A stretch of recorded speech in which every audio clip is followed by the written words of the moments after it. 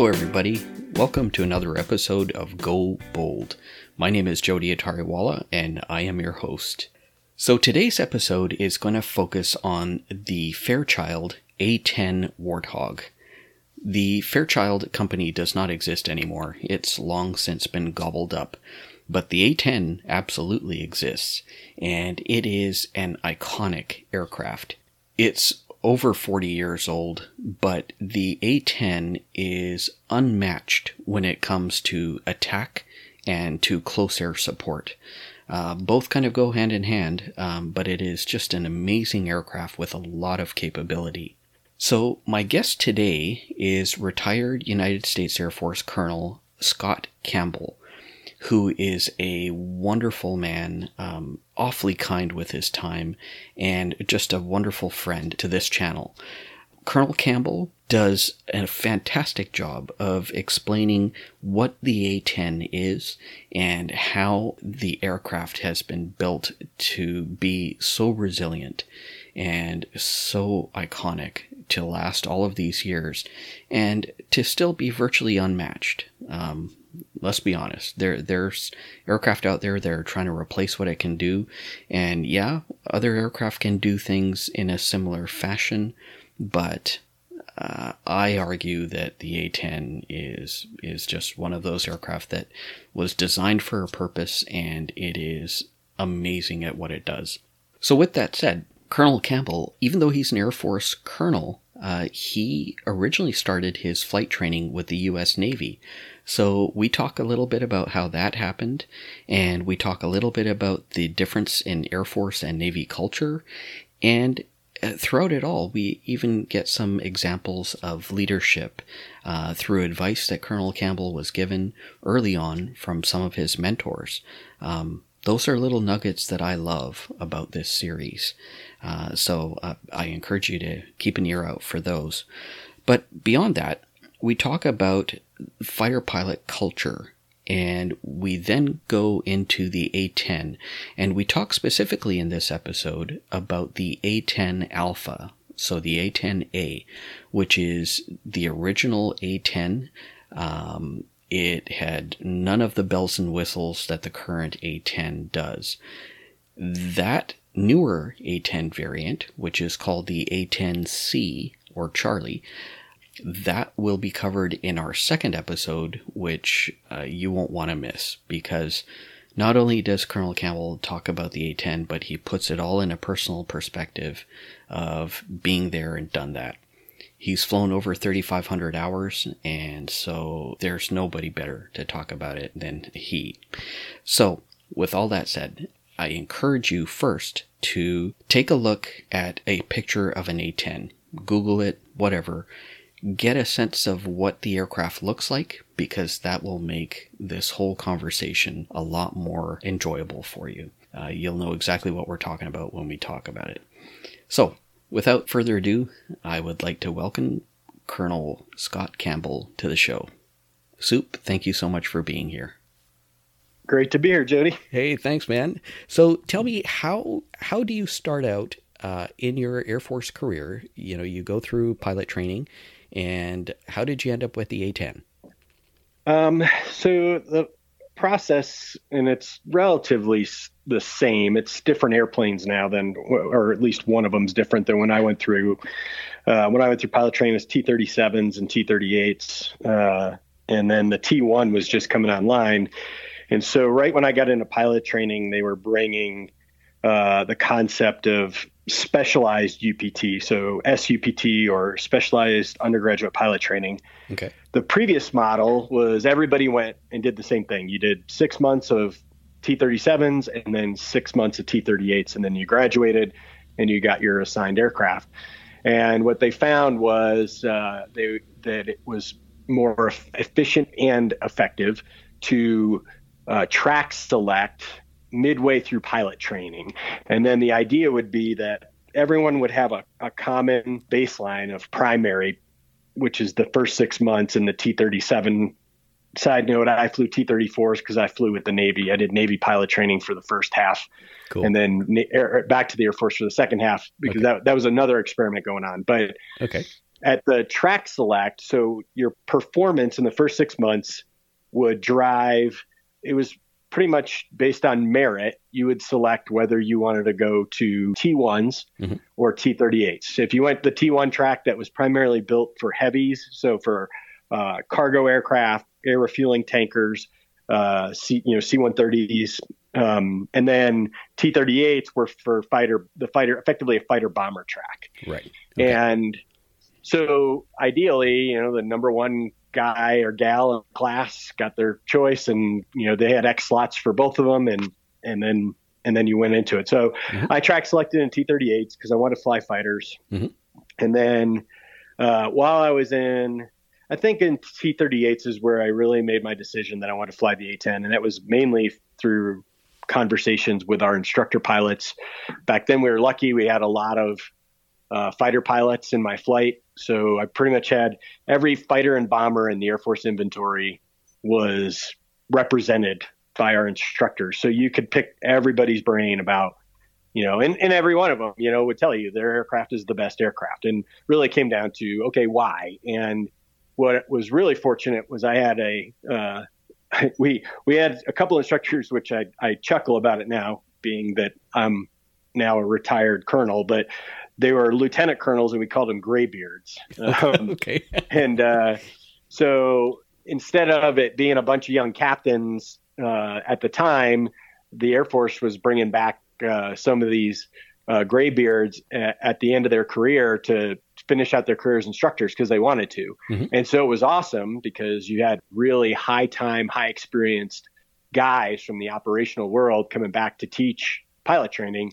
And so one of our graybeards, he had flown the F4, the F-16, and the A-10 in his career. Nice. And which is really rare. I mean, especially these days, but back then it wasn't as rare. Right. So I thought he was probably the best source, to go to and go. And I went to him and I said, hey, sir, if you could go back right now and fly any of those three aircraft, what would it be? And he didn't hesitate. It was hands down the A-10. And he went into why, and it was about the mission. It wasn't about the airframe itself. And so he talked about, the close air support mission and just how rewarding of a mission it was. And that, yes, the airplane was awesome, but the mission was where it was at. And that airframe was built to do that mission. And so at that point I was sold. And so luckily, you don't know what you're going to get because, you really don't know because they wait until about 6 weeks left in the program is when you have what's called drop night, where the drop comes down and it tells you this is how many of what type of fighters are going to be available. And we were combined with another base. I was at Vance Air Force Base in Oklahoma, and it was us and Laughlin Air Force Base because we were the first two bases to do this new specialized UPT program. And so we selected together. So it was pretty much like the NFL draft, if you would, where the number one guy picks first and the names just start, or the names in the airframe start coming off the board. Wow. And so, so it's truly a meritocracy. So the best pilot gets his pick of the litter. And so I was fifth in my class of 15.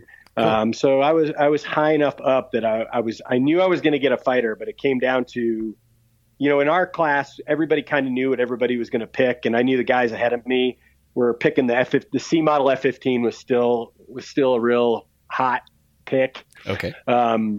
And the Strike Eagle is brand new, but we had none in our drop. And so most of the guys in my class who were going to go, they were either wanted to go Strike Eagle Viper because they wanted to go multi-role. And there was only one other guy in my class who wanted an A-10. I knew I was ahead of him, but I didn't know what the guys at Laughlin were going to take. And the A-10 was a bit of a controversial pick. Okay. At the time, this was early 1997, and because they're talking about retiring it again. And right. How many times have we been through this? Exactly. And my squadron commander knew I wanted an A-10, and he was a Viper driver, and he brought me in and counseled me, for lack of a better term, that it was kind of a bad choice, and that, if you get trapped in a retiring weapon system, you'll get left behind. You'll transition to another weapon system, but you'll be behind everybody else. And, so I had to really think about it. from that respect, but I knew it was what I wanted to do, and I was willing to take the chance. And so, sure enough, I came up to the big board, and both A-10s were still on the board at that time. So I took the A-10 and away we went. Nice. And, I think that counsel to you was probably decent advice, but obviously, you picked what you wanted, but I don't think he was steering you wrong by kind of using his thought process. No, not at all. I mean, I think he was truly being a good leader. Mm-hmm. I don't think it was all parochial because he was a F-16 driver. Mm-hmm. I really think that his experience, he had witnessed it. He had watched like the EF-111 go away, and then the F-111 went away, and what happened to those pilots. And so, there was, I think, no malice in his advice. I think he was really just trying to make sure that I had thought about it. I think if more than anything. Yeah. No. And I think that's what a good leader should do. In this podcast, often we talk about leadership and going back to lessons learned, through experience and service. And, I think that's a great leader who kind of takes his knowledge and tries to impart it to either subordinates or just colleagues. Yeah, and it's really about being informed, and I've paid that forward with our Air Force Academy cadets when they ask me what I think about what to fly, and I say, well, every pilot you are going to come across is going to tell you that the weapon system they flew was the best. And I'm like, right. You wouldn't expect anything else. I expect, a KC-135 pilot to tell me that the KC-135 is the best airplane to fly. This is why the mission's best. I mean, like I would, I'd look at them a little sideways if they said, well, I flew this and it sucked. Right. So, but I also warn them that, look, that's what you're going to get. And I said, so the guy, and I always relay that story of, if you find a guy who's got multiple weapon systems under his belt, that's probably the best place to go. But, totally. But, when we talk about the A-10, one of my lieutenants who worked for me, as soon as he graduated from the academy, while he was waiting for pilot training, he just called me a couple weeks ago to let me know that he got an A-10, and he was so excited. Nice. Nice. But he and I had the same discussion. I said, look, there is the danger. Mm-hmm. I said that, that airplane comes up on the chopping block like every 5 years, and, and it's survived every time. I said, now the good news is, I said, we just committed, nearly I believe it's like close to $1 billion to re-wing them. Right. But I said, so once that investment's made, they're not going to just get rid of the airplane because of the amount of money that's gone to us. So that's a pretty solid sign that the airplane will be around for, 15 more years, and if the B-52 is any indicator, or the KC-135, it'll probably keep going, and exactly. So, but I said, it's part of it. And I shared with them that, look, back in the early 2000s, mm-hmm. we started vectoring a lot of our talent into the F-35 as it was starting to field. And, one was we wanted to get our guys into the F-35 because the Air Force's plan was the F-35 was to replace the A-10. So we wanted our guys in the F-35 to bring that close air support culture and mindset in. Mm-hmm. But it was also to get them in early enough that they could make the transition and then have enough experience to be successful in lead and command. And so I pointed out a couple of examples, and it sucked. It was a tough decision to make. I didn't want to flush all of my best guys into the F-35, from a, almost a selfish perspective mm-hmm. For our community, but it was the right thing to do for them in the Air Force at the time, based on what we knew. Mm-hmm. And a lot of them right now are sitting F-35 squadron commanders across the Air Force, are A-10 guys. And I know a number of them by name, and I can say that I think we're probably, along with the F-16 community, we have the lion's share of squadron commands right now. And so, wow. I said, look, so with that in mind, I said, I kind of look at it as a low risk decision to go into the A-10. I said, it's, we don't have enough pilots. So it's not like if the A-10 were to go away, you'd be standing around without a job. I'm like, right. We have a massive fighter pilot shortage. You're just going to go into another fighter. And most likely that fighter will be an F-35. And so, but anyway, but yes, back to the point. I think it was sage advice. I absolutely, was glad that he wanted to make sure that I was making an informed decision. That's what I say as a leader as well, is when I bring my guys in, I say, look, I'm not here to change your mind. I'm not here to sway you. I just want to make sure you have all the information. So, because all I can ask is you make an informed decision. You understand the pros, cons, what the benefits and the consequences are. And, that should be the thought process that goes into any decision, regardless of what the topic is, absolutely. Be informed, and then make the decision that's best for you. Yep. Yeah. Okay. So I'm going to backtrack you for 1 second and just ask, through your experience or from your experience, what did you think of Navy pilot training versus Air Force pilot training? And is there one that you were inclined to more? And I will put the caveat that I know you're in the Air Force, so. They're just different, and they're different for a reason. And I always go back to what is the biggest reason? The boat. Right. is exactly. I mean, I'm used to being on a 2-mile stretch of concrete that doesn't move, not a couple hundred feet that's pitching and swaying and jockeying around. So, right. Navy pilot training, the primary phase, and they do something similar to us. They track select as well, and they call it jets, with the T-45 track. Mm-hmm. But then, they've got jets, helos, and props is kind of the three ways that they track select their guys. But in primary, their primary phase is a lot more instrument heavy. So flying on instruments and shooting instrument approaches and being under the bag, in the back seat where they cover you up and you can't see outside. Mm-hmm. And they do way more of that. And the Air Force does a lot more formation flying in primary.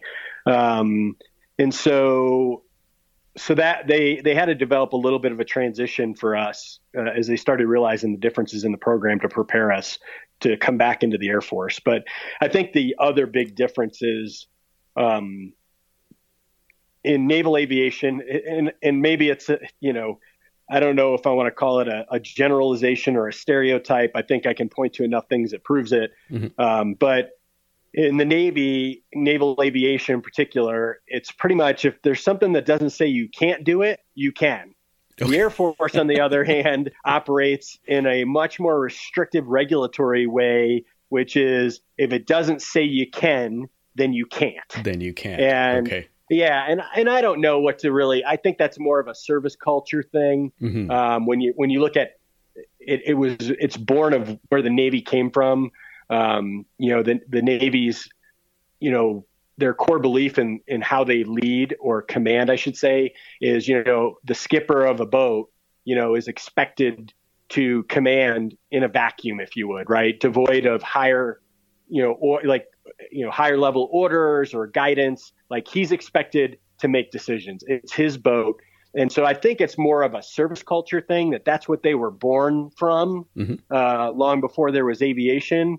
And so I think that's kind of what their service culture is kind of informed or shaped the way the Navy's aviation culture is the way it operates compared to ours. So, I mean, it may be an unfair characterization in either direction, but that's kind of being that I've, one, been through Navy pilot training, and two, I've been out of the boat a couple times as a liaison because, I went to Navy pilot training. Clearly I speak Navy. And so I always got the good deal to go sit out in the carrier if we were doing a joint exercise or something, it was neat. Oh, and, yeah. And it was Air Force appreciation because I didn't want to do that. And I would watch these guys and, I got the opportunity to jump into an S3 for a sortie and coming in to do a trap.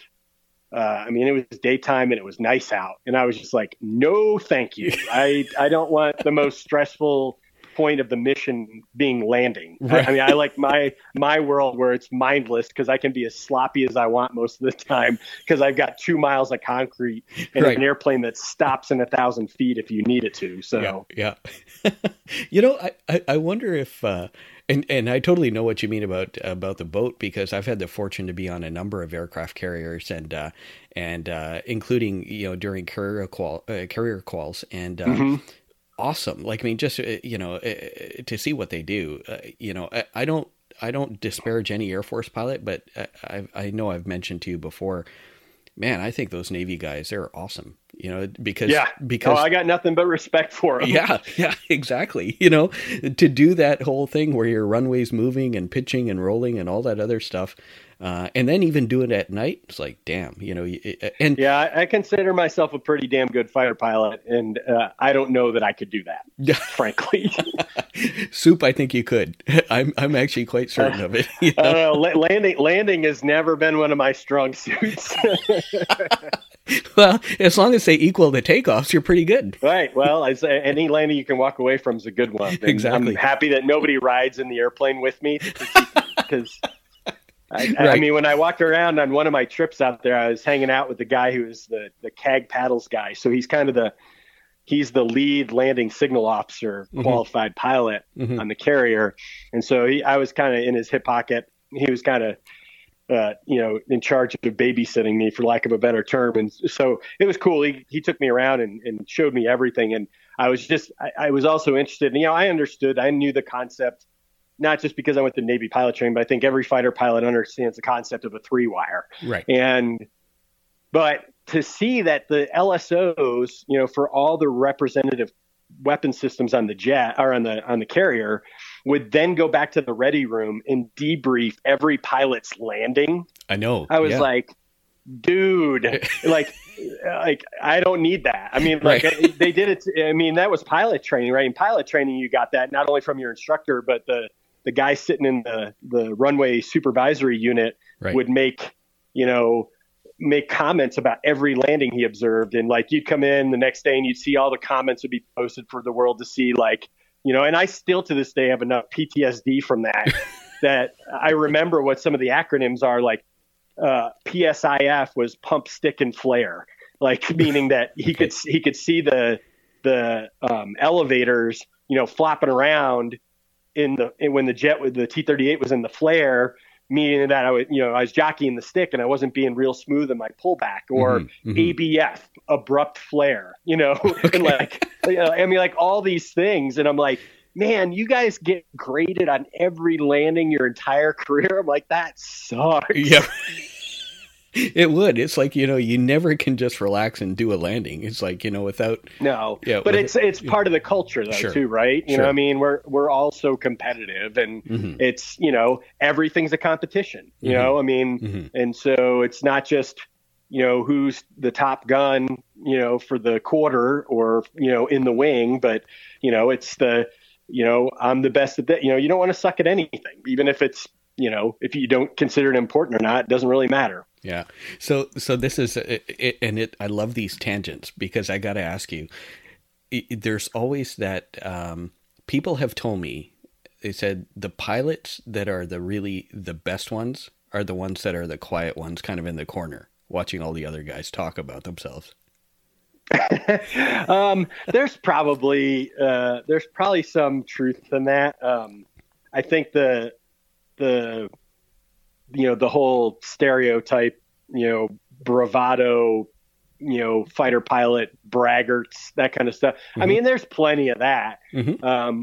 But yeah, I would say that I do know some of the, you know, one of my squadron commanders, Colonel Ardendahl, he was one of those guys. He was very quiet, very reserved, but he was a fighter weapons school graduate, highly competent in the airplane. And I also remember that, and I got to see it firsthand, that, you know, he had a reputation for being an absolute combat magnet. Like you know, he is a young guy. He went to Desert Storm, and then he flew in Allied Force. And then sure enough, when he was my squadron commander, when, you know, the first A-10s into Afghanistan, was his squadron. And he was the sortie pretty much right behind me. And, wow. but yeah, he definitely fit that bill. But, it's kind of, I think it cuts both ways. I mean, I think there's plenty of guys that are quieter, but there's plenty of guys who are pretty loud who are also really good pilots. So it's Sure. I think it's more of the attitude. You can't be a shrinking violet with regards to your sense of competition. And, you have to be, in my opinion, and I've seen enough guys and gals come through the door across, 2.5 decades that, you have to be driven, right? So you can be quiet and driven, or you can be loud and driven, but you have to be driven because the only thing that, like, you can't survive in a fighter squadron by just getting by. I mean, I think there's some unfair reputations about how, I heard it when I was a young lieutenant, like, fighter pilots eat their own and it's brutal but I think it's not in a negative way. I think it's like the best patch I've ever seen was one of my buddies who's a Marine Hornet driver. Okay. Gave me one of their patches, and it was the best. And it's got the Hornet guys all have the same patch with the God's eye view of the Hornet, right? The Canadian Hornet guys have the same patch, the Aussies. Yep. So it's got the Hornet on it, and then it's got their squadron. And then on the outside, it says, "We hate each other, but we hate you more." And I often use that, like, when people challenge me, guys who aren't from the fighter community challenge me on the notion. I use that as my illustration. Yeah. To the point of, we're like a big bunch of brothers, like and sisters, right? It's a family thing, and so, we'll beat the hell out of each other. We will cut each other down. We will call each other names. We will take a shit on each other all day long.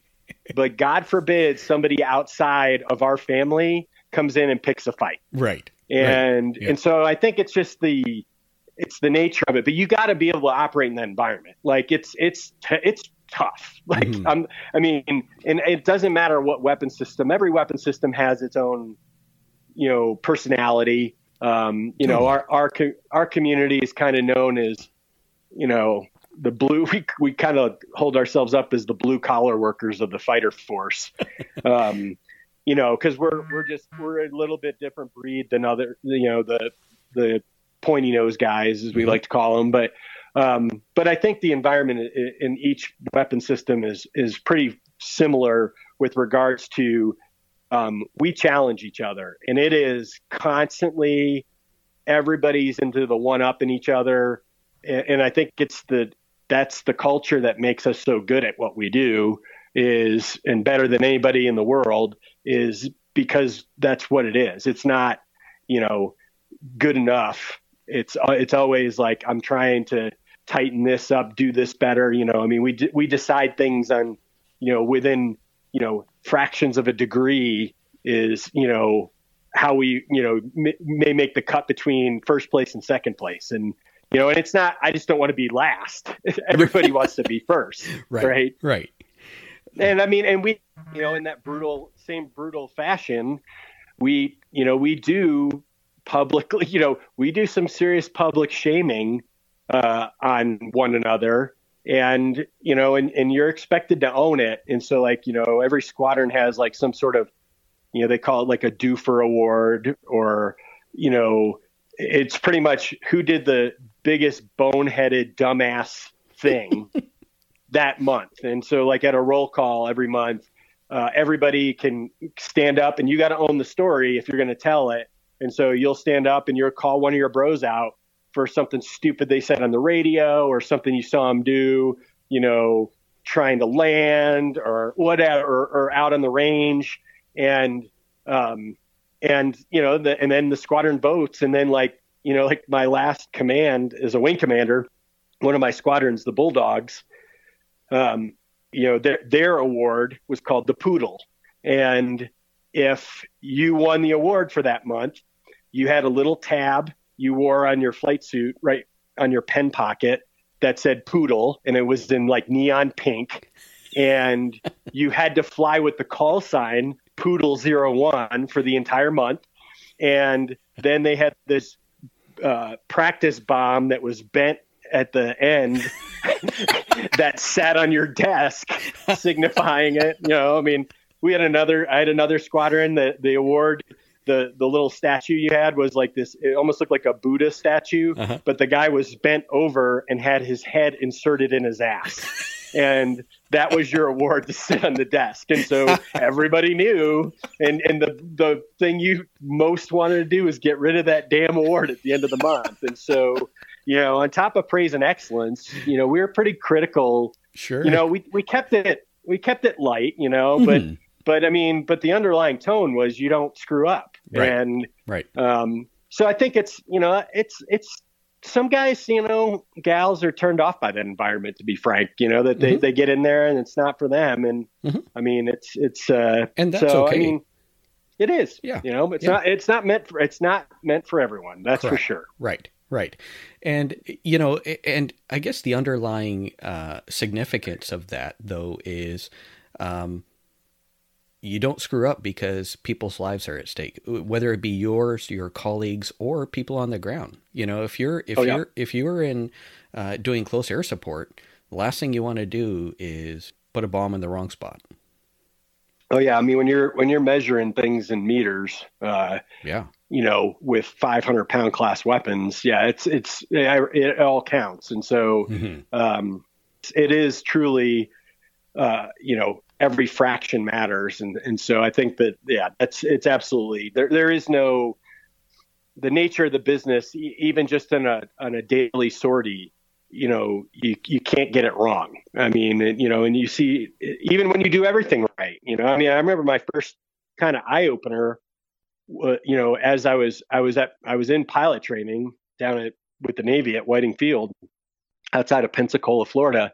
And I lived in Pensacola, and one afternoon I was home in my apartment and heard this huge explosion and saw this plume of smoke, and 2 blocks away, all of a sudden it's on the news, and an F-16 had gone down, and the pilot was doing everything right, trying to do everything, to get to just will the thing onto a piece of concrete somewhere, and couldn't get there. The engine quit, and in an F-16 you got one, and that's it. Right. And he stayed with that airplane like well below, typically 2,000 feet is what they tell you is your controlled ejection altitude. Now the seat's a 0 seat, but you don't want to test it. And man, he rode that thing all the way down to about 100 feet before he punched.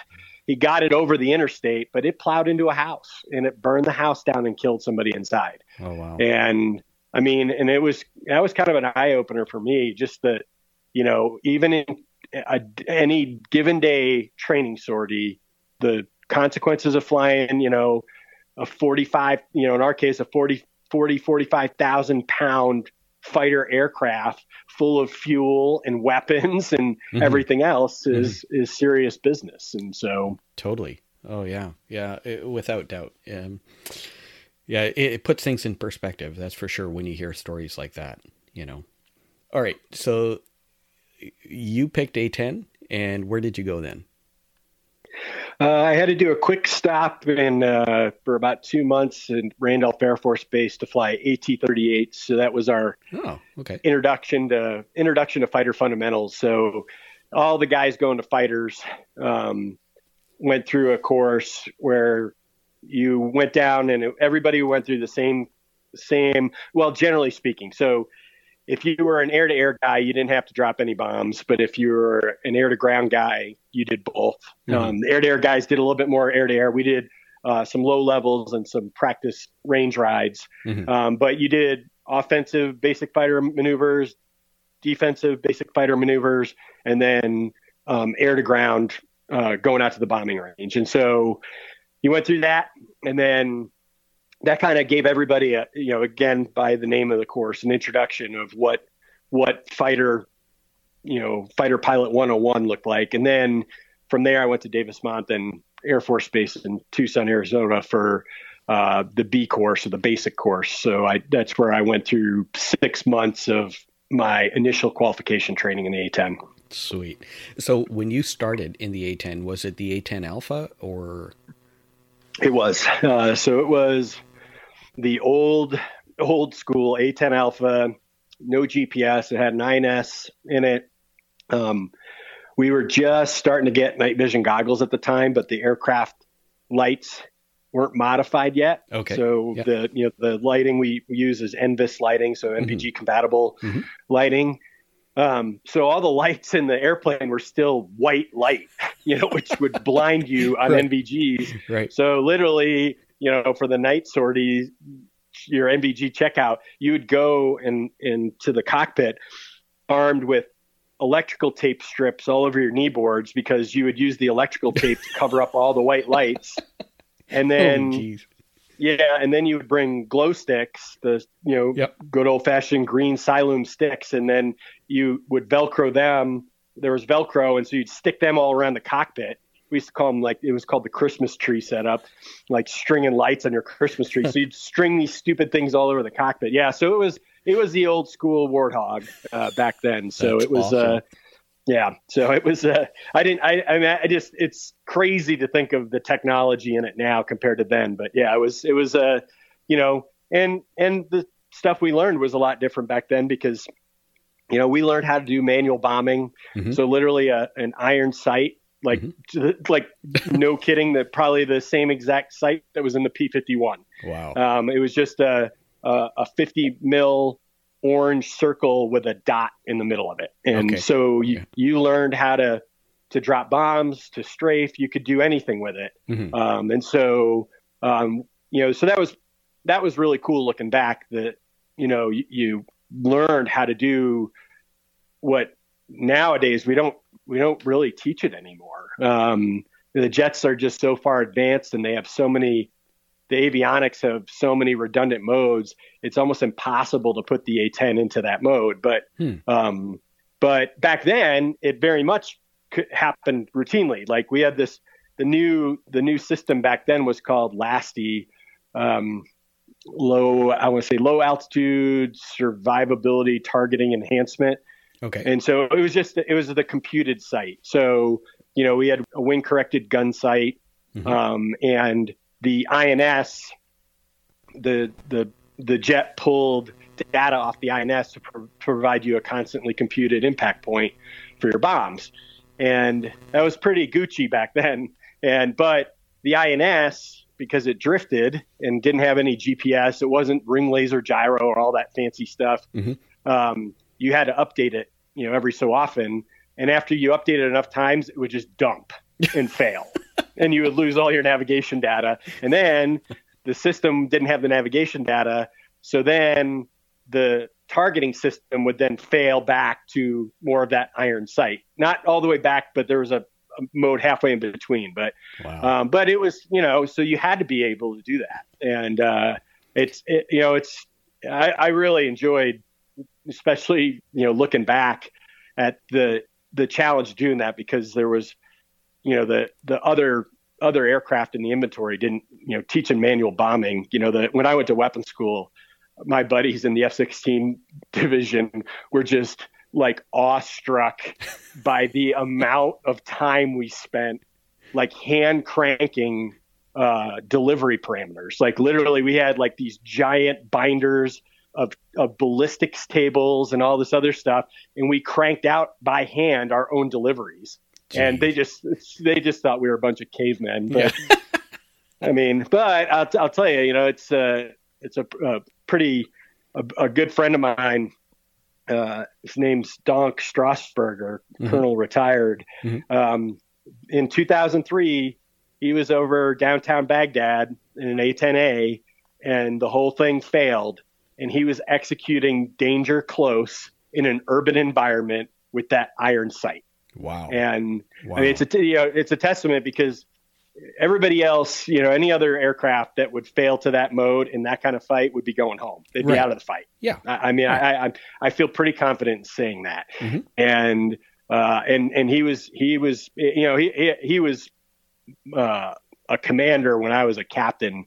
So he had been around in the community a long time. And so, he didn't think twice about it. Okay, my system's failed. I'm in standby Pipper, and he's delivering the next, fighter to fighter briefing for, we're going to go in with guns. And, it was no big deal to him. He just dialed the gun cross down to, or the Pipper down to 41 mils, which is where the A-10's gun is harmonized at. And he knew exactly where to aim based on the slant range. And he was estimating that slant range with his eyes, which, again, another skill that we used to teach guys that, I know a 10-foot by 20-foot tank, at 4,000 foot slant range, is going to be roughly 2.5 by 5 mils. And so we measure everything in milliradians, and everything in your HUD has a reference where you can figure out, this symbol is 10 mils by 10 mils. This symbol is 20 mils. And so I've got that reference. And then I know with my eyeballs, if that tank is 2.5 mils wide by 5 mils high, I'm at 4,000 foot slant range, and I should be aiming at roughly 41 mils on my gun cross, that kind of thing. Jeez. Talk about trying to do mental math really quick, Oh yeah. Yep. That is amazing. Hey everybody, I'd like to take a quick moment to thank our sponsor, Cubic Mission and Performance Solutions. Cubic is a wonderful partner to this podcast, and they recognize what we're trying to do in sharing knowledge, sharing leadership skills, and sharing the technology and the capabilities that exist among allied warfighters. Cubic is renowned for inventing air combat maneuvering instrumentation, and the company continues to lead the industry as the world's foremost provider of 4th and 5th generation air combat training systems. So the things that you hear today that Colonel Campbell is sharing, he was aided by Cubic and their technology. So, for example, the A-10 that Colonel Campbell flies would often carry the Air Combat Maneuvering Instrumentation Pod, or the ACMI pod, which would allow the colonel to review his flights and see exactly what happened and get amazing training relevance from it. Cubic is also creating a portfolio of innovative solutions using the latest developments in learning, science, and in technology, and that includes things like augmented and virtual reality with applications to domains across the board, and that helps provide the most dynamic, realistic, and advanced training solutions for the nation's warfighters. So I encourage you to visit them at cubic.com, and I want to thank them again for their unwavering support to Go Bold. Now, let's get back to our show. Okay, so I'm going to back you up for a second and ask you for the I don't know who doesn't know about the A-10, but I guess, there's always got to be someone out there. So if I were to ask you, Soup, to describe the A-10 for me, and then after you do that, I totally want to know about your first flight and what that was like, and even the preparation for it and the anticipation and what you were feeling and all of that stuff. I'd love to hear that story.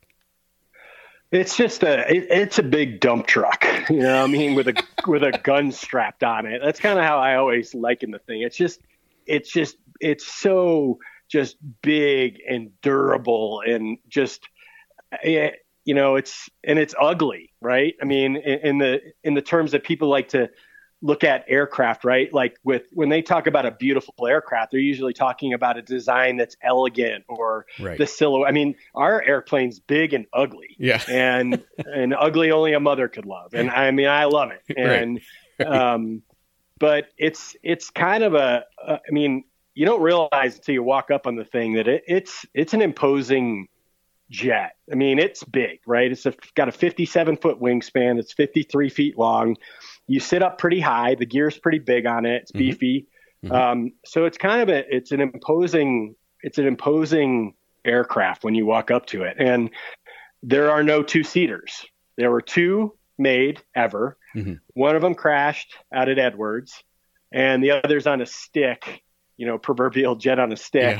I want to say I can't remember if I think it's at Edwards. The other one's at Edwards too. It might be at Dayton by now, but They only made 2. They crashed one, decided it was an issue with CG and the gun and all this other stuff. And so they were like, okay, not doing this. Right. And so back in the days of the 70s when the F-15 came out and the F-16 came out, everything had a 2-seater except the A-10. Right. And so your first sortie was by yourself. Right. And exactly. Which, when I compared notes with my buddies up the road in Luke Air Force Base going through F-16 training, they had 3 or 4 sorties in the family model, as we call it, the 2-seater D model, with an instructor in the pit before they got, kind of signed off to go fly by themselves. And so for us, we just had a crappy simulator back then. It wasn't very good. There was really no display. It was just like kind of the dials moved and stuff. And so the first time you got out there, your instructor was on your wing, but nobody was in the jet. And it's exhilarating to get out there and man, you're just hoping not to screw it up and because nobody's there, right? Nobody's in the jet.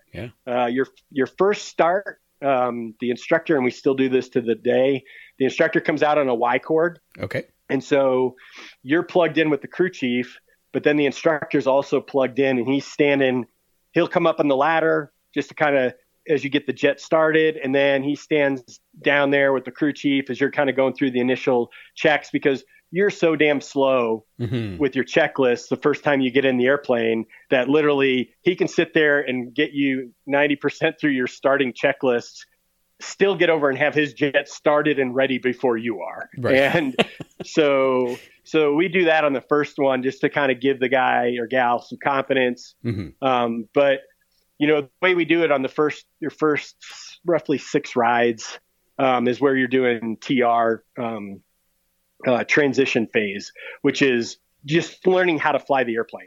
You don't even know at that point what half the switches do in the cockpit, right? Because all those switches have to deal with weapons, and you're not doing that, right? You're just learning how to do stick and rudder, right? Not stall the airplane, get used to the handling characteristics, shoot approaches. So at the end of that phase, you're going to get your instrument qualification check ride, and then after that, the next 35 rides are all tactically employing the airplane. So it's not much, so that's pretty quick. And the idea is that, hey, you've been to pilot training. You got to get used to it. Flies differently than a T-38, but it shouldn't take you that long. You have wings, you're a pilot. Right. And so, but I think that, and so when you're doing that, the IP, the instructor pilot, is just chasing you. So the idea is you're by yourself. You don't have to worry about anybody else. And his job is to stay out of your way. And then he's providing instruction over the radio, which is kind of a pain in the ass because you can't see what the guy in the jet is doing. Right. Right. So you monitor everything by being pretty close, tucked in underneath behind him. And that way I can monitor. I know his airspeed. I know all that stuff. I know his altitude. And then so that's how I'm monitoring him because I can't see any of the inputs he's making. And we teach our instructors how the best methods to do this. And obviously we have some really, experienced instructors who go out on those first couple rides. But frankly, you're not thinking about much because you're just so far behind, right? You feel like you're behind the jet and you're hanging on and you're stressed out. You don't even have time to be excited about it. It's kind of cool, but every second, you all of a sudden start appreciating the moment. You are like, oh crap, I'm not doing something, or I'm taxiing off the center line, or something dumb like that, or your instructor's in your ear reminding you to do something. But the airplane, the A-10, is very stable and it's very forgiving. And part of it is it's got a big, rectangular Hershey bar wing. So by aerodynamic standards, exceptionally stable. The jet is built with positive stability, unlike the F-16, which has negative stability, which is why it's so maneuverable. Okay. So the A-10, you can kind of take your hands off it. It'll fly itself. It's so stable. And then it's got big, beefy landing gear. huge speed brakes, huge flaps. And so it's very forgiving in the landing phase as well as the takeoff phase. So realistically, you just get out there and, you're kind of like, just monkey see, monkey do.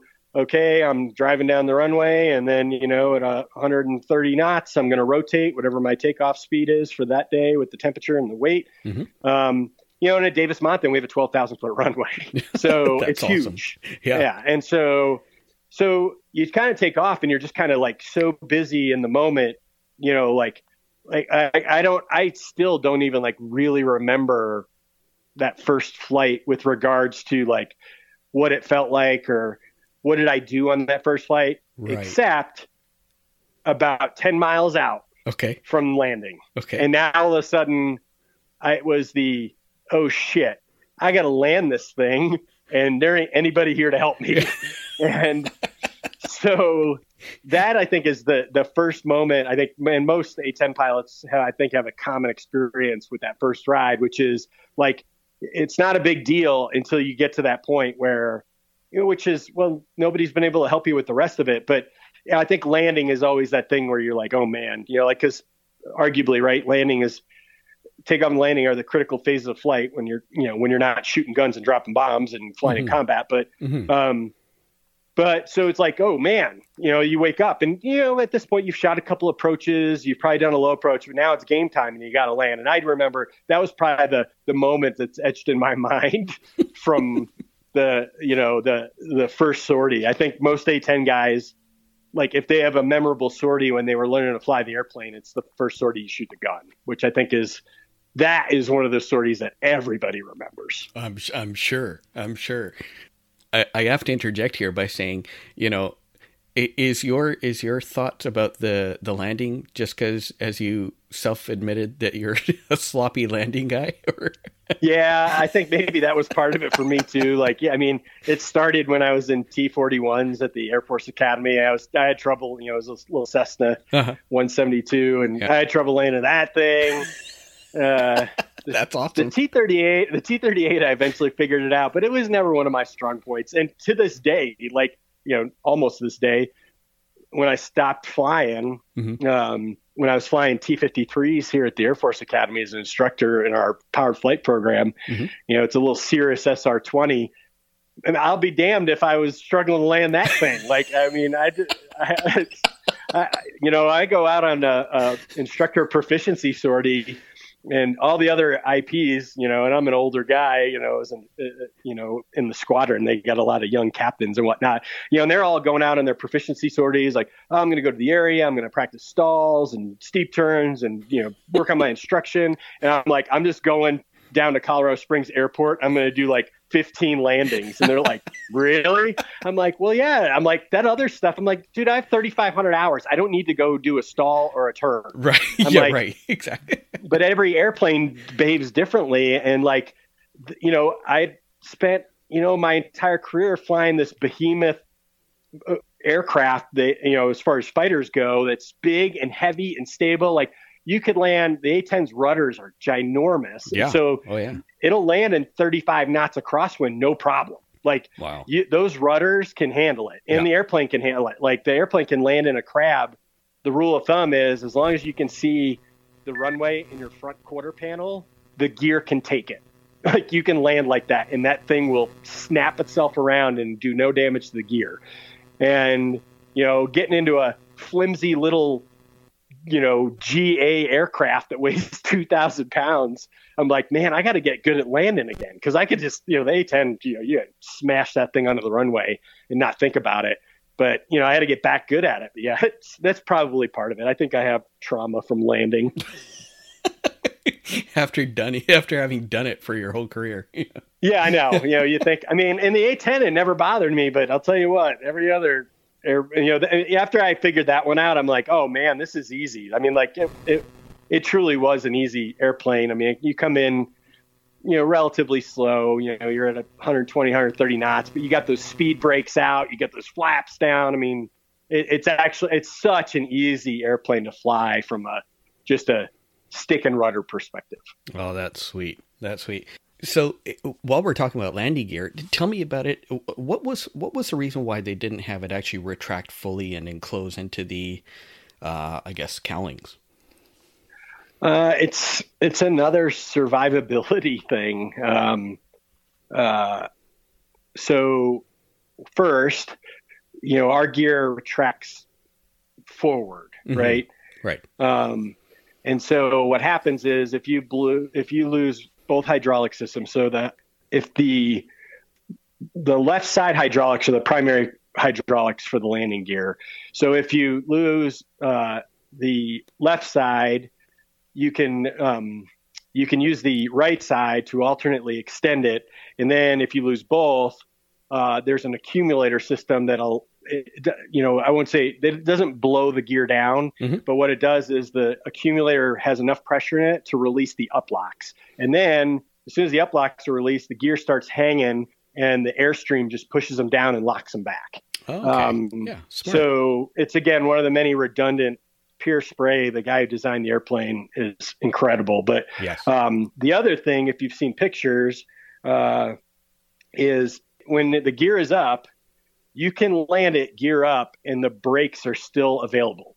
No kidding. Yeah. So we've had a couple of incidents where the gun has blown up. It's kind of a simple way of explaining it.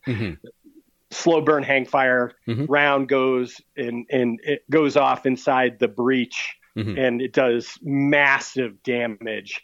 And so typically, the nose gear is kind of the first thing that gets that takes the brunt of it, if you would. So the gun, when the gun shreds itself, it's not often, but when they go big. Right. It'll crack the whole thing. Yeah.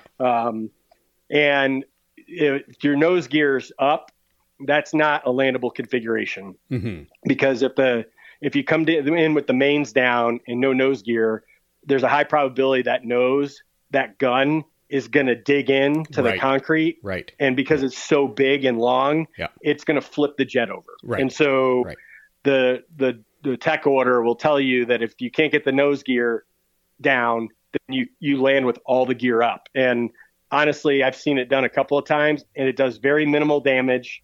And the pilot can actually apply the brakes with the wheels hanging out underneath. So it's a couple of the just engineering marvels that airplane has to offer. And that is so cool because we haven't got to it yet. But in speaking about the engines, you're a twin engine aircraft, but the engines are up high and kind of somewhat shrouded from some of the other control surfaces. So really just phenomenal. But you're not going to, I can't imagine you'd really FOD them then. No. So that is precisely one of the reasons they're up there. I mean, they're separated from the fuselage. They sit up high so they don't FOD out. So we can operate off of austere surfaces, which we do. So to this day, we take off and land on dirt. So really? we train on a number of dry lake beds. Nice. Out at Nellis Air Force Base and a couple other locations. Okay.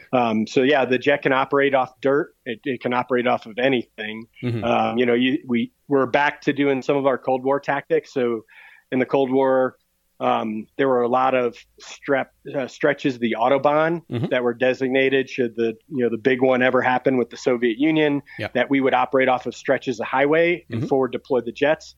Well, you can go online and see pictures of A-10s taking off and landing on highways in Estonia because we're back to doing that. And so in those environments where you don't have that pristine surface where guys are out doing FOD walks and you're running the vacuum truck over it all day long, it works out really well for that. The other thing is when you look at the aircraft, if you look at it from the side to the rear quarter, you'll notice that those big vertical stabilizers actually are sitting right where the exhaust cans are. And so they actually work to shield the airplane's IR signature from the aft. And so, awesome. it's pretty, I mean, yes, I'm a homer. I'm definitely biased, but it's just like the number of things they thought of with the airplane. It is truly eye-watering. Soup, I think that's part of so our discussion here is more in the weeds than perhaps some definitely I would imagine than politicians get into.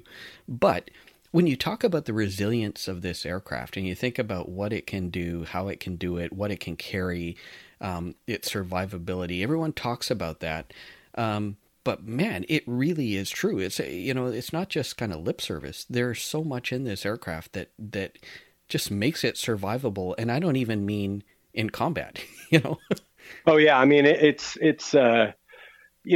I've relied on it a few times where I've shelled a motor and, the other system picks everything up. I mean, the amount of redundancy in the airplane is unbelievable. You have 2 engine driven generators, but then you have an APU generator. I mean, the jet has an APU in it. Yeah, right. Most fighters, use a JFS and not an APU. Sure. But we used to joke about it. The APU is a T-37 engine practically. It's a tweed engine, right? That sits up underneath the fuselage, and so I can start my motors, because it has, and the APU runs everything on the jet if I needed to with the generator. It has enough power to start the engines. I mean. So yeah, it is, and then everything is not just redundant; it's triple redundant. The fact that both hydraulic systems, if I lose both, well, then I have all these other backups. For example, manual reversion. So if the one hydraulic system goes out, the other hydraulic system picks up both sets of flight controls. If both hydraulic systems go out, you could still fly the airplane on effectively cables and pulleys. And so you throw it into manual reversion and now it's flying a dump truck. It's like driving a dump truck with no power steering. That's what I liken it to. Sure. Because now there's no boost with the hydraulic system. You are feeling all the air load on those controls and you are manually moving it. And so it's a beast, but it'll get you home. Mm-hmm. And, in fact, it wasn't designed to land that way, but of course, don't tell a fighter pilot you can't do something with an airplane and they'll try to prove you wrong. Right. And so in Desert Storm, a couple of guys, the tech order will say manual reversion is just to get you back to friendly lines and then you eject. Okay. But a couple of guys in Desert Storm were like, I can land this. Now, unfortunately, one of them lost his life because there were some things we didn't really know at the time. And back then we never trained in that mode. We now give our new A-10 pilots one sortie. We get them up real high and because you can force the aircraft into that mode. So you can actually depressurize both hydraulic systems and put it into this manual flight control system. Okay. We do it just for familiarity, just to respect the jet, to go, look, if you ever have to do this, this is serious business. In the airplane flies a lot differently and you need to be ready for it if it ever should happen. But we don't let them get anywhere near the ground because on top of the fact that there's no boost, you don't have stability augmentation either. And so the airplane flies like, a true airplane, which is if I pull the power, if I chop the power, the nose will tuck. When I push the power up, the airplane wants to climb. And so what happened was one of the guys came in to land and kind of fell into his normal habit pattern, which is, typically as you come over the overrun, you chop the throttles to idle. And as soon as he did it, the nose tucked and he cartwheeled down the runway in a fireball. Another guy landed it, but then drove off the runway and went four-wheeling or three-wheeling, if you would. Right. He walked away. He sheared the gear off. And then one guy successfully landed and stopped it. And then the only other person who's done it successfully happens to be my wife. No kidding. So in during Iraqi freedom back in 2003, she got hit by a missile over Baghdad. Wow. And it hit in the back of the airplane, right in the horizontal stabilizer. Okay. But the fragmentation from the warhead just shredded the empennage, put over 600 holes in the airplane. Wow.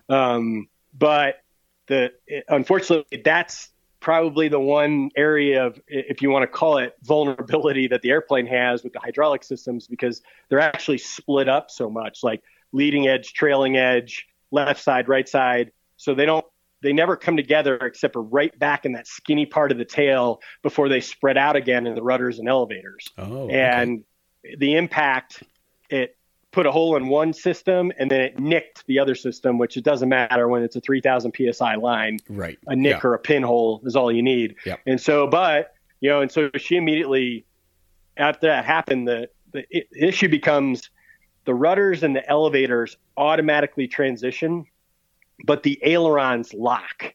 Oh. Because this manual system, when you throw it into manual reversion, what you're doing is you no longer have ailerons, but you're flying. Your roll control moves to the trim tabs. Okay. And because the A-10's flight surfaces are huge, the trim tabs are big enough to fly it. Oh, that's and so awesome. So you manually are flying roll control with the trim tabs. They function as little itty bitty ailerons. Right. But you got to get to that switch. And so when she got hit, then jet nosed over and she was like staring at downtown Baghdad as she'll tell the story. And, and she feels like she's got no control because those ailerons are locked. And so she instinctively went for the manual reversion, threw that switch, got the ailerons back, or the trim tabs, roll control back, pulled the jet out of a dive, hit the emergency storage jettison button, cleaned everything off the wings, and then had an hour flight back to Kuwait to really kind of feel the airplane out. The winds were favorable and she felt confident, and she was actually flying with her squadron commander. And, he said, look, it's a single seat fighter. It's like, I'm not going to, he's like, it's your life. It's my airplane, so he's like, you have to make the decision. He goes, and I'll back you, whatever your decision is, I'll back you on it. And so she felt like she could land it, and she did. And I mean, it took some serious damage. In fact, I've got parts of the airplane sitting right here in my study, because they wanted the maintainers were hell bent on putting it back together, and they no doubt would have, but it was, from a cost-effective perspective, it was easier just to pull an A-10 out of the boneyard and put it in service than try to get all the sheet metal and all that other stuff. But I mean, it hit 600 holes through the tail and the rudders. It peppered the engine, but the engine held together. I mean, the whole way home, her flight lead, Bino, kept asking her about the number 2 engine because it was spitting honeycomb out. Really? Because it had shredded the shrouds around the motor. But man, that motor, those GE motors are so tough. I mean, I've taken I've taken seagulls through that motor, and it doesn't even, nick the fan blade. Wow. That thing is so powerful, but, or sturdy, I should say. But sure. But, the tail had caught fire, momentarily when the hydraulic fluid lit off. So the tail was all scorched, but, wow. The airplane held together and got her home. And so, again, that probably increases my bias to how thankful I am for the survivability on this airplane. I mean, it's gotten me home but I've never had to take a hit like that. But I mean, there's pictures of guys taking 57 millimeter rounds. A friend of mine took an IR man pad right up the tail of the engine, and it literally turned the back of that motor into a sunflower. And, he brought it home. Wow. And so, it's, I mean, you sit in a titanium bathtub, so you can take 37 millimeter round, right underneath your butt, and it's not coming in the cockpit. I wouldn't ever want to ops check that. No. The bullet, it's, the glass, that main glass in the center of the glare shield's built to take 23 millimeter hit. Wow. It's a beast. It's an absolute beast. And it's all built around that gun, the GAU-8, which is such an amazing thing. And everyone talks about Bert, right? Yep. #Bert. Yeah, exactly. Hey guys, if you're not familiar with what BERT stands for, it is a written out format of the sound that the A-10's GAU-8 30mm cannon makes. It is famous, and it's kind of got its own meme going. So here's a few examples of that sound. This is BERT.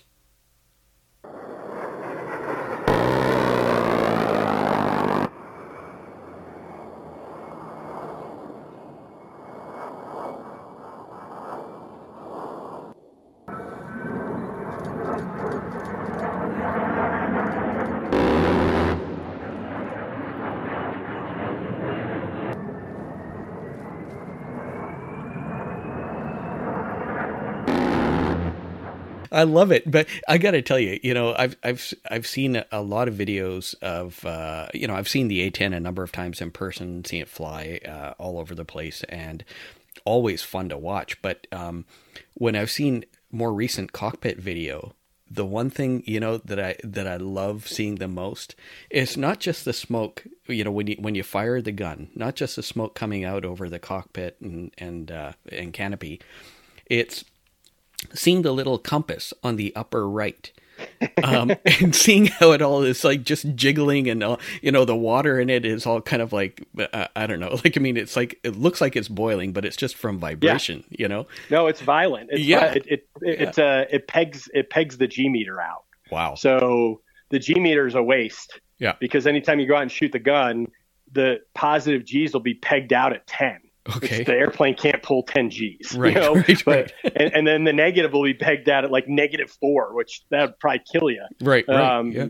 But yeah, that's how violent it is. I mean, I think I once coined it. I was doing back when I was a young captain, I was doing one of the National Geographic shows, I think. They were like asking me about the gun and the describing, and I said that not that I've ever done this, but in my mind, it's the best way I can describe for you. And now that we have those GoPros in the cockpit, to make some of those videos, I think it really helps illustrate it, right? Like you can, by watching it, you can just see how violent it is. And I said, it's like sitting on top of a wood chipper and somebody's ramming a redwood right through it, and you're riding on top of it, right? Like, that's all I can do to really describe what it's like, because it's so violent. And I mean, because you sit right over the cockpit, sits right on top of where the breech is, and so that's where the rounds are going and igniting, and or the propellant's igniting, and and they're coming out at 3,300 feet a second, and you're getting 68 of them every second, and it is like the rest of the airplane. It's an absolute marvel.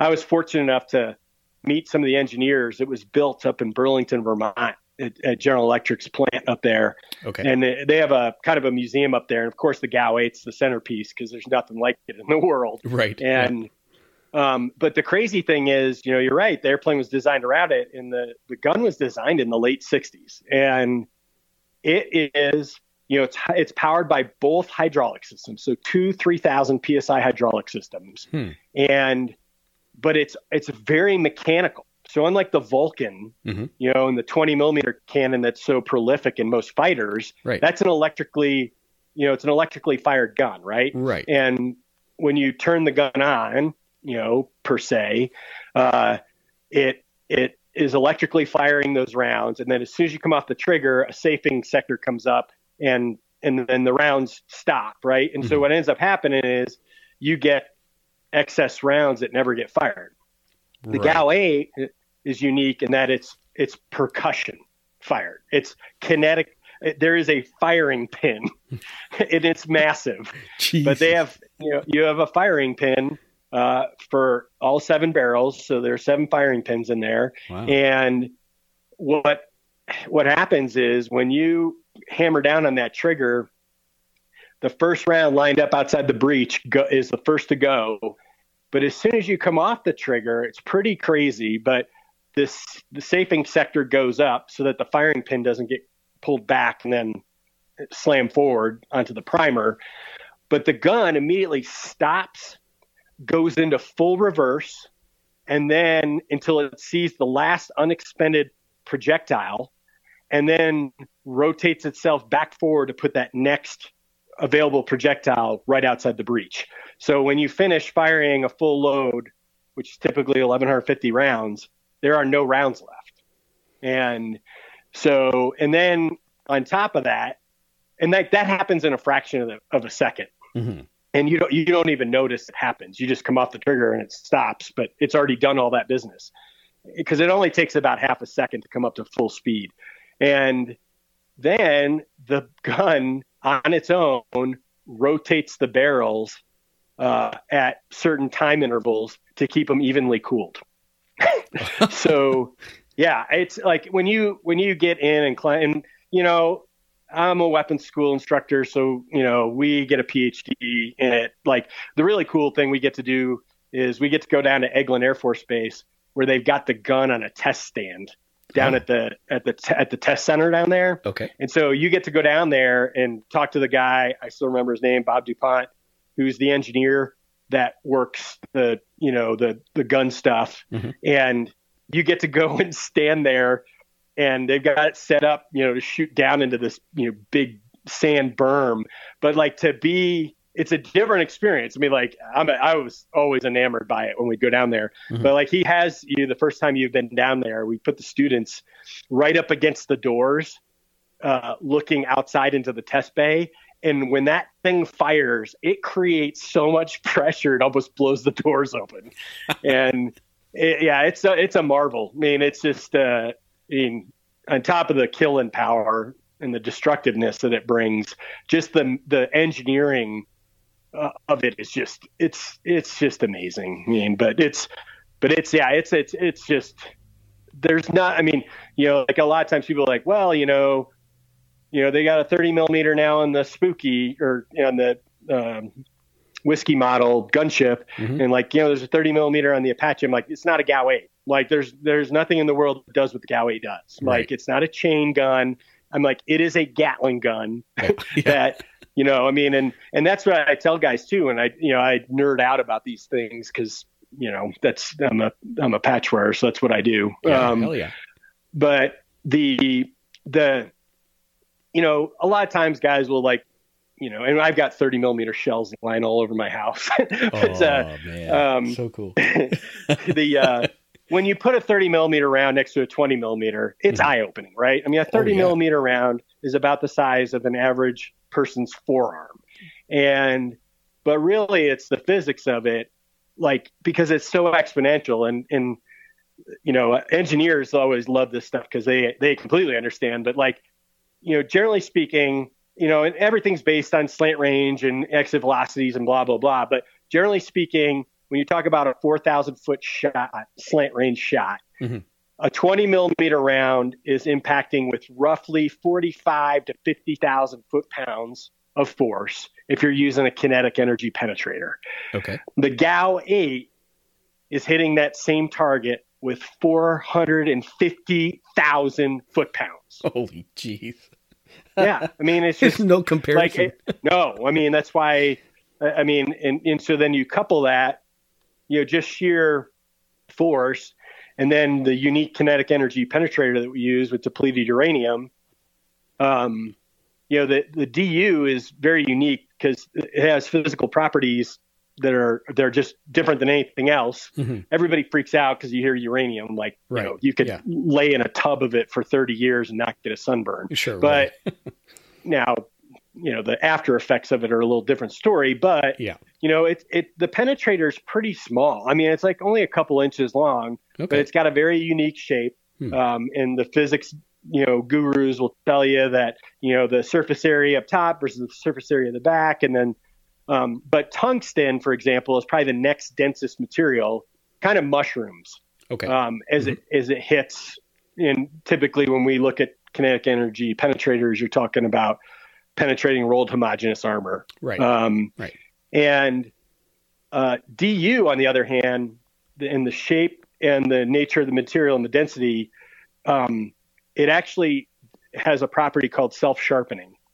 So as the penetrator hits the armor, it's, most guys describe it as it's melting through because there's actually some chemical reactions that do make that a true statement, though it's oversimplified. Mm-hmm. But the DU, as it goes through and penetrates the armor, it starts flaking off. So if you can think about it, it's making itself more sharp and narrow as it continues to burn through the armor with just sheer kinetic energy. But the other interesting thing that's happening behind it is the uranium, depleted uranium that's peeling off, if you would, is actually interacting, chemically speaking, with the armor. And behind the penetrator, it's creating what's called a pyrophoric mass. Okay. And so in A-10 pilot terms, we call that hot molten juju. Right. Yeah. But that's the scientific side of it. And so behind it is this mass that, because it's just the, matter being created and destroyed, theory, right? Mm-hmm. And so it's making this mass behind it. So once the penetrator, and this is where you see, like, if you go back and look at, I remember in the days of Southern Watch climbing around blown up Iraqi tanks in Kuwait. And it was interesting because these things were just smoked, like the turret popped off of it. And you're looking around trying to find like the entry or exit wound, if you would. And you just find this little really small hole, and you would know that was a 30 millimeter shot, because once that thing gets inside, first off, if it's in a contained closed space, you have overpressure and over temperature. That's the physics of it, right? A penetrator that's coming into a closed space is going to cause that. And then added to that, this pyrophoric mass comes in behind it. And as soon as it gets to the inside tank compartment, it oxidizes. And then what we politely say, it reacts negatively with all the components inside the tank, to include the humans. Right. So this mass goes in there, oxidizes. And so you effectively have this, ball of lava that comes in, and then your ammo, your oil, your fuel, everything's going with it. And then, all those things factor together. So it's, it's just, again, another, who is the guy with green eye shade in a PhD, sitting in the bowels of the Pentagon, who came up with this idea that if we took this material, and so that's kind of the interesting thing with the armor-piercing incendiary round, is that there's no explosive to it. It's just a penetrator sitting in that nose cone of that bullet. That's all there is to it. It's just physics. It's the kinetics. Yeah. Yep. Yeah. Wow. We hope you are enjoying this episode of the Go Bold podcast.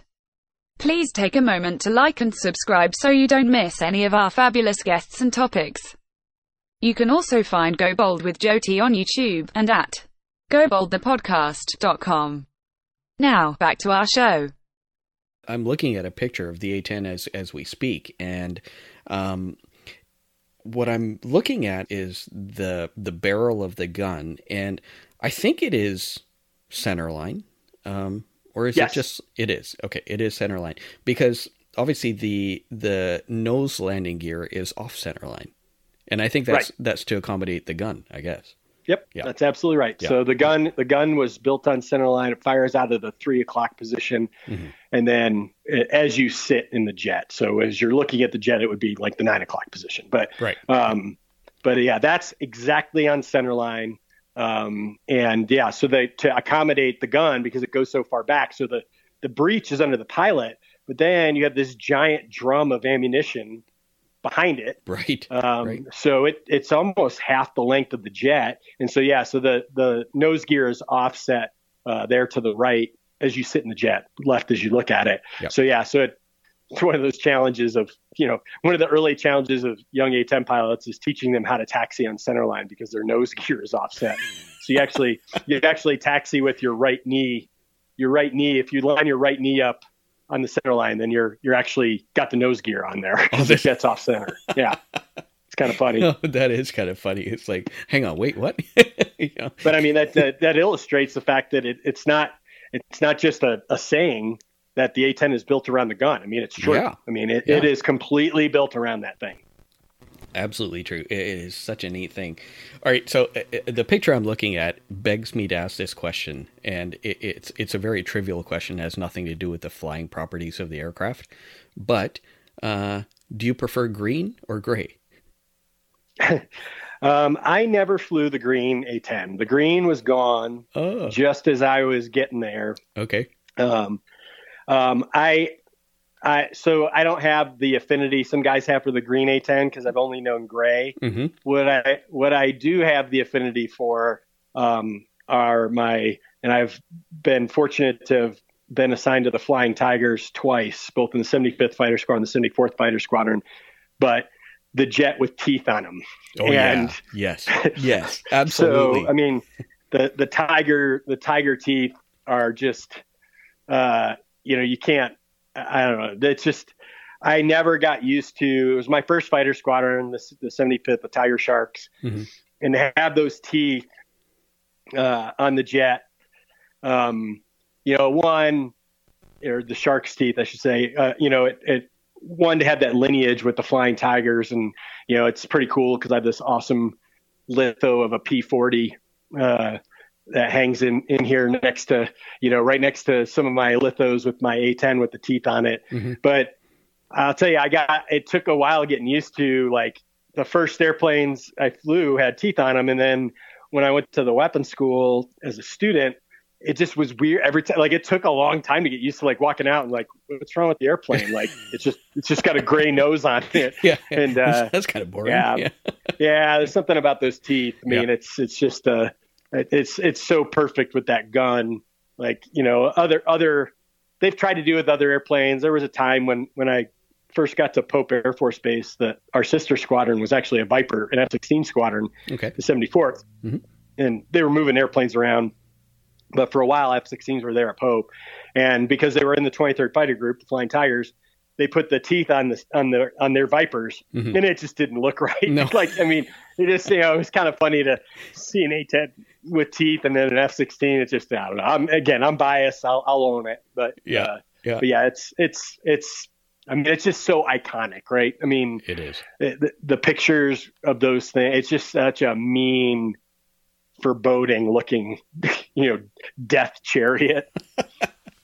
And the funny thing is, you're talking about, shark's teeth on it, because the other variation is obviously kind of like a warthog's teeth, right? Yeah, the tusks. The tusks, right?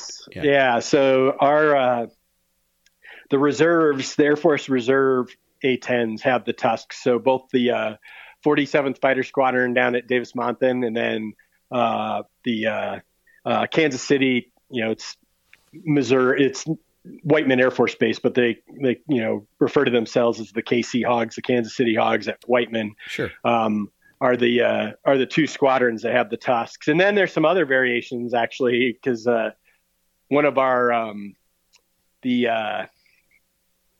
unit, I want to say it's not Des Moines, Fort Wayne.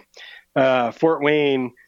They used to be an F-16 unit. They converted to A-10s about 10 years ago, and they're the Black Snakes. And so they have a snake, kind of a snake face art, nose art on it. So like fangs almost, or? It's kind of, I don't know. They're the Black Snakes, so it's kind of, I don't know. I'm not good enough in my biology to know exactly what that thing is. Yeah, it kind of looks a little weird, but it kind of works because of the gun. So the gun kind of looks like the forked tongue coming out or whatever. Okay. So, yeah. I'll have to look for that. That's, it just kind of, you describing that speaks about the A-10s and how they're dispersed. Like, it seems like every A-10 I see has DM on it. But because I guess that's where most of them are, or a lion's share are. But it used to be DM had 3 squadrons. Now there's still 3 squadrons there, but one's Air Force Reserve Command. So they actually have their tail flash is DP for Dog Patch, because their lineage goes back to Pearl Harbor. And so that's where they tie their tail flash to. Gotcha. They're still, DM's still probably the most highest numbers, but and there's 2 squadrons at Moody Air Force Base, and they use the FT tail, which is Flying Tigers. Right. So that's where the 23rd Fighter Group lives. But you're right, we do have a lot of guard and reserve units. We still have I want to say five Air National Guard squadrons in addition to the active duty and reserves. But it's kind of crazy when you look at the numbers, today, we have 200, last I checked, 280 roughly A-10s still in the inventory, like actively flying. And I remember right after I got into the A-10s, one of my instructors in my first fighter squadron was telling me about back in the day, if you would. And he had been assigned to RAF Bentwaters. And back in the day, we had 6 A-10 squadrons just at that base. Oh my which God.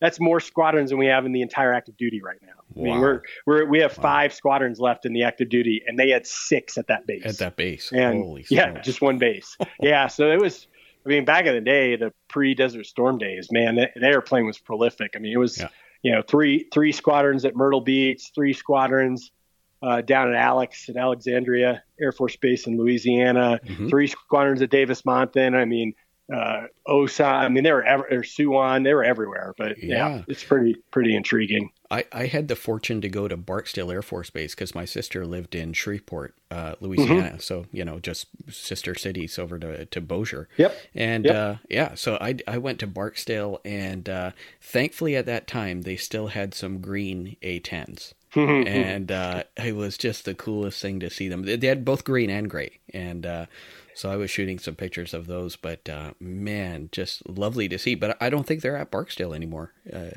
No, the unit at Davis-Monthan, the reserve unit at Davis-Monthan was the unit at Barksdale. So when base realignment, closure, all that stuff went on, they brought them to Davis-Monthan, and so they're one of our 2 schoolhouses, if you would. So one of our formal training units. So we have one active duty squadron that does training, and then the reserve squadron there, the 47th, they are also an FTU that does training. Okay. Interesting. So I'm going to ask you to speak about, you mentioned to me once in one of our conversations about magic beans, and it was in relation to the A-10. So you got to tell me about magic beans while we're on the topic. So yet another, how fighter pilots describe complicated engineering feats. Yeah, right. We use small words and pictures. Pictures are always good. So the system, some of our A-10s, and they're eventually all going to be modified, have OBOG, so onboard oxygen generation system. So it's very, I mean, from an employment standpoint, it's very useful because the A-10 prior to getting OBOGs used LOX, liquid oxygen. And so, it's just a canister. It's the size of like a basketball. And they, the maintainers come out with all their specialized gear on and, jam liquid oxygen into this tank. And it carries 5 liters. And so it then the jet converts it into breathable oxygen in our system. And so 5 liters, get you, I don't know what the consumption rate's all based on how much oxygen the jet's given you. The jet does it on its own based on what the altitude in the cockpit is. And so for us, the altitude stays constant until you're past the 10,000 feet. And then I think it's 60%, don't hold me to that, of the ambient outside altitude is what the pressurization schedule is for the jet. And so the jet then also looks at that and decides how much oxygen to give you. So the higher you go, the more oxygen it gives you. And then the pilot can always go to 100% if he feels he needs it. So 5 liters is probably on average a couple sorties. And then you got to fill it back up again. It just goes away. It's a finite resource. Sure. OBOGs, on the other hand, generates oxygen. So like it just sucks in air, and then back to your question, passes through these magic beans.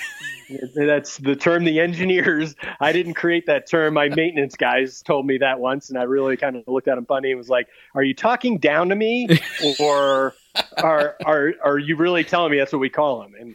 And so it's a proprietary issue. The manufacturer, we can't crack it open, and my maintainers don't know really what's in there, but that's the magic sauce, right? Like that's how it does its magic thing, that just air comes in and oxygen comes out. I don't know, that's like the best way I could describe it. But the beauty of it is it saves space and weight in the jet, but it's infinite. Right. So it's no longer a finite resource. So when you go back to what we were talking about earlier, if I'm operating in an austere location, I'm forward deployed, those kind of things, I don't have to worry about liquid oxygen. I don't have to worry about, because, in the good old days of liquid oxygen, you had a gauge. And then when the gauge got to half a liter, you would get an oxygen low light. And so pretty much if you get that light, you're going home. Right. So if you were on a long sortie,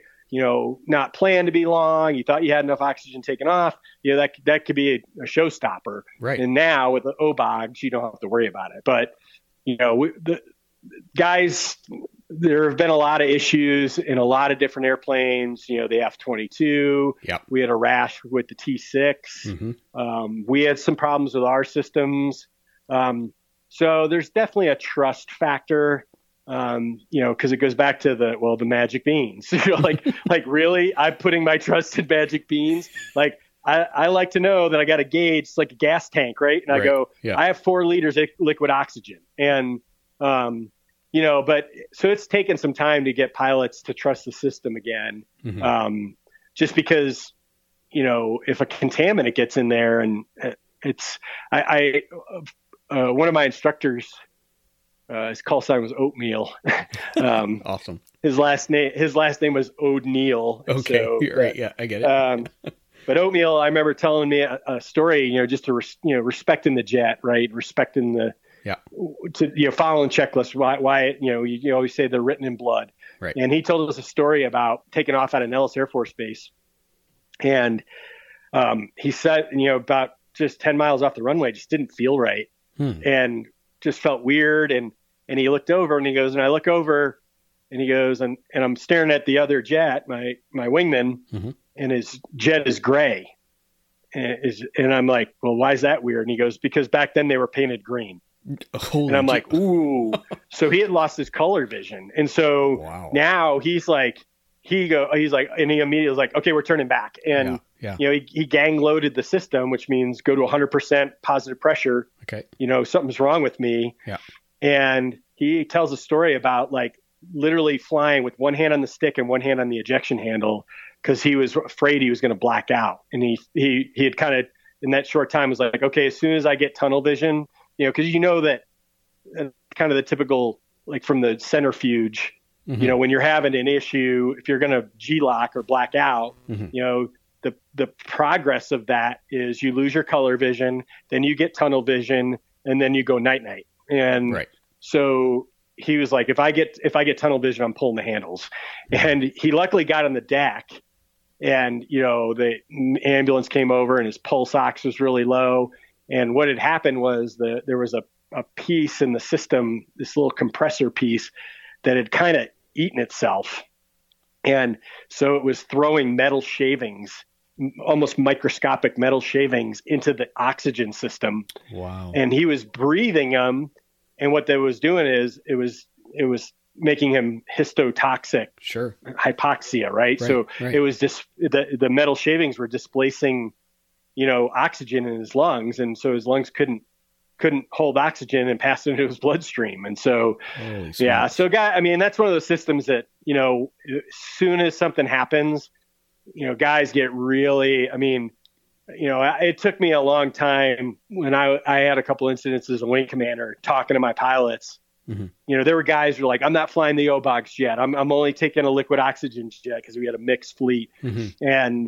And then guys saying, if this happens, I'm not doing the checklist. I'm dropping my mask, which in some respects, okay, that'll work. Mm-hmm. But if you have smoke and fumes in the cockpit, or if you're at altitude, you're going to end up hypoxic. Right. And so it's dangerous. Exactly. And I'm like, I don't want you guys learning negative things, but man, I'll tell you what, it took a long time before we regained the general population, pilot population's trust in that system. 'Cause guys just, were flying with their masks down, and, and in the A-10, we're frequently, not up in the 20s. Right. But it's still dangerous. And I just, but that was a definitely problematic system for a while. Mm-hmm. Well, you're making me think also about, there was one of the comments about just kind of flying low and in terms of hypoxia and all this other stuff. The A-10, I can't imagine, has like an auto GCAS. right? Because that would kind of be contradictory Right. to what your Yeah. mission is, right? Correct. It'd be going Yeah, off all the time, you know? Yeah, it's got a GCAS, Okay. so a ground collision alert system, Mm-hmm. and so and it actually has it was upgraded probably with the I want to say I think it might have been part of I think it was part of the C model upgrade in the mid 2000s. We got a PGCAS, so a predictive GCAS.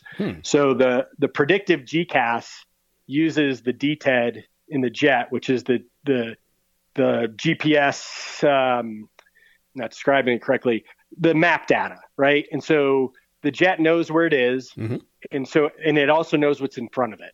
Right. And so if I'm at, let's say, 500 feet and there's a 1,000-foot hill in front of me, it knows it's out there. And at a certain point, it'll tell me, pull up. Okay. Because I'm not going to hit the ground per se, but the ground is rising. Right. And it's in front of me, not below me. And Right. so it does, so it can actually take real time. It uses the map data, and then it uses the attitude of the jet, speed, dive angle, bank angle, all that. And it gives you, okay, if you don't, do a max pull, Mm-hmm. or max performance. So steady tone pull, Mm-hmm. not like max G, Mm-hmm. but steady tone pull, you're going to hit in X seconds. And I forget all the info or, the specific numbers are, but Sure. yeah, the jet will never fly away from something. Like Right. if you ignore it, you're going to pack it in. Right. But to your point, that's part of it is, so the predictive GCAS disables itself below 400 feet because you're now telling the jet, I'm in the low altitude environment and I don't need you going off every 2 seconds because it gets annoying. Right. And because, Bitchin' Betty goes, pull up, and you get this big X in the center of your heads up display. But what it does do still is as soon as you break 90 feet, it goes off. And so it does, it's still annoying. Now, not everybody, we don't qualify all our guys at 100 feet. You don't typically get qualified until you've got a certain amount of experience. Most of our guys as wingmen get checked out down to 300 feet. Okay. But typically until you're a Sandy pilot usually high time guy, 4-ship flight lead, instructor pilot is when we check guys out to 100 feet. Because obviously now you're in the weeds and the difference between 300 feet and 100 feet is definitely exponential. It's eye opening. And, but yeah, there's a lot. I mean, there's not room for error when you go into a bank, you lose half of it. Right. I mean, exactly. Almost. Yeah, And, right. Yeah. so that system, it's still a bit of an annoyance, but because we operate in that environment, the community writ large is very much argued against. Every so often we'll have an accident. In full transparency, one of my best friends was killed back in 2004 in Alaska in a night. They were doing night vision goggle takeoff and landing training before deploying, and they were doing it into a snowstorm. It's Alaska, it happens. And he was leading the formation, the accident board, most likely he's looking back over his shoulder, checking on the other 3 jets because he's the instructor. He's a weapons school guy. And the belief is that he got spatial disorientation because of the visibility, the NVGs, no moon, snowstorm, a lot of factors, and couldn't overcome it. And whether it was incapacitating or unrecognized, we'll never know, right? But the belief is there were a lot of arguments. Every time one of those type of accidents happens, one of the findings will come out is, well, if we had auto GCAS, this would have never happened, which true, but it's outweighed, arguably, my position by the practicality of when you're operating at low altitude. If I accidentally break 100 feet and hit 90, I don't want this thing to eject me. Right. Now, arguably, maybe not that, because that's kind of what the F-35 system is, one of the things that it can do. But I think that maybe the happy medium would be what the the Viper has on it now, which has saved a lot of guys' lives, which is an auto fly-up system, which is that their system isn't built for the ground, it's built for G-locks. Right. Correct, and so so when the jet goes, okay, I'm in a really weird attitude, and there are no positive inputs on now it's got a flickus, so the computer can do that in a stick and rudder airplane like the A-10 or the Eagle. Right. How's that going to work? But to the point, I think it does. I think that would be more of the practicality that, hey, if you if it detects something like that, for us, the altitude, the PK of the ground is close to 1. Some guys have bounced off of it and lived, but it would fly you up. Right. But I would also, one of my arguments when we've had these discussions about the system like that is like, but I want to have the ability to override it. Right. Because if I'm in combat and I'm at 100 feet for a reason, right, I'm probably hiding behind rocks because there's a double-digit SAM out there that's going to smoke me. Right. And then all of a sudden the jet flies me up from behind the rock and I take a missile in the face. Yeah, here I am. Not exactly what I want. But in training, I could see, I could see the value in it. But it's also a pretty expensive system, and typically, then you get into the argument of I've got a finite set of dollars. What's the probability? How many times has it happened? And what am I going to give up? And maybe a lethality or a survivability. When I say survivability, combat survivability system that I could put the money into, and that's always a healthy tension with airplanes, right? Is the maintenance guys, they want certain money for certain systems, and the operators could give a shit about monitoring the health of the engine or how many G's the airplane has been exposed to for how much time. So because we're trying to figure out longevity issues and stuff like that. Pilots like, I don't care. I don't want to invest money into some stupid black box that tells us how many cycles are on the engine. I want this new missile system, or I want this new flare system, or whatever. And so that's never going to go away. It's always give and take. But we pick it up next time. Yeah, sounds good. All right, pal. Hey, all right, Jody. Well, always a pleasure. A lot of fun, man.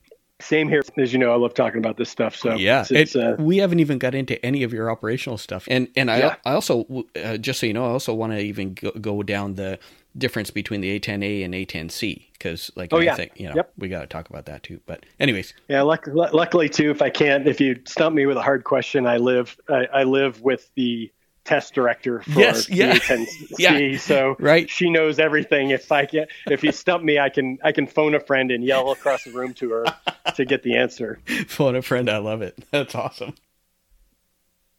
Hey everybody, I hope you've enjoyed this episode of Go Bold. Please join us for part 2 of our conversation with Colonel Campbell, where we continue to talk about the A-10, and specifically we get into the modern variant, the A-10C, and we talk a lot about what forward air control and close air support means and how it is done between the Army and the Air Force.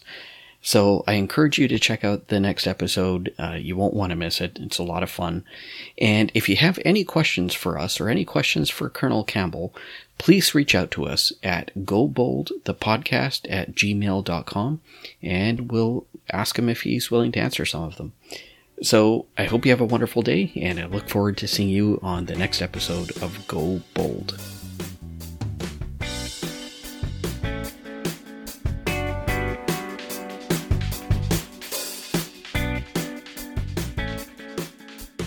The views and opinions expressed in this presentation are solely those of the participants.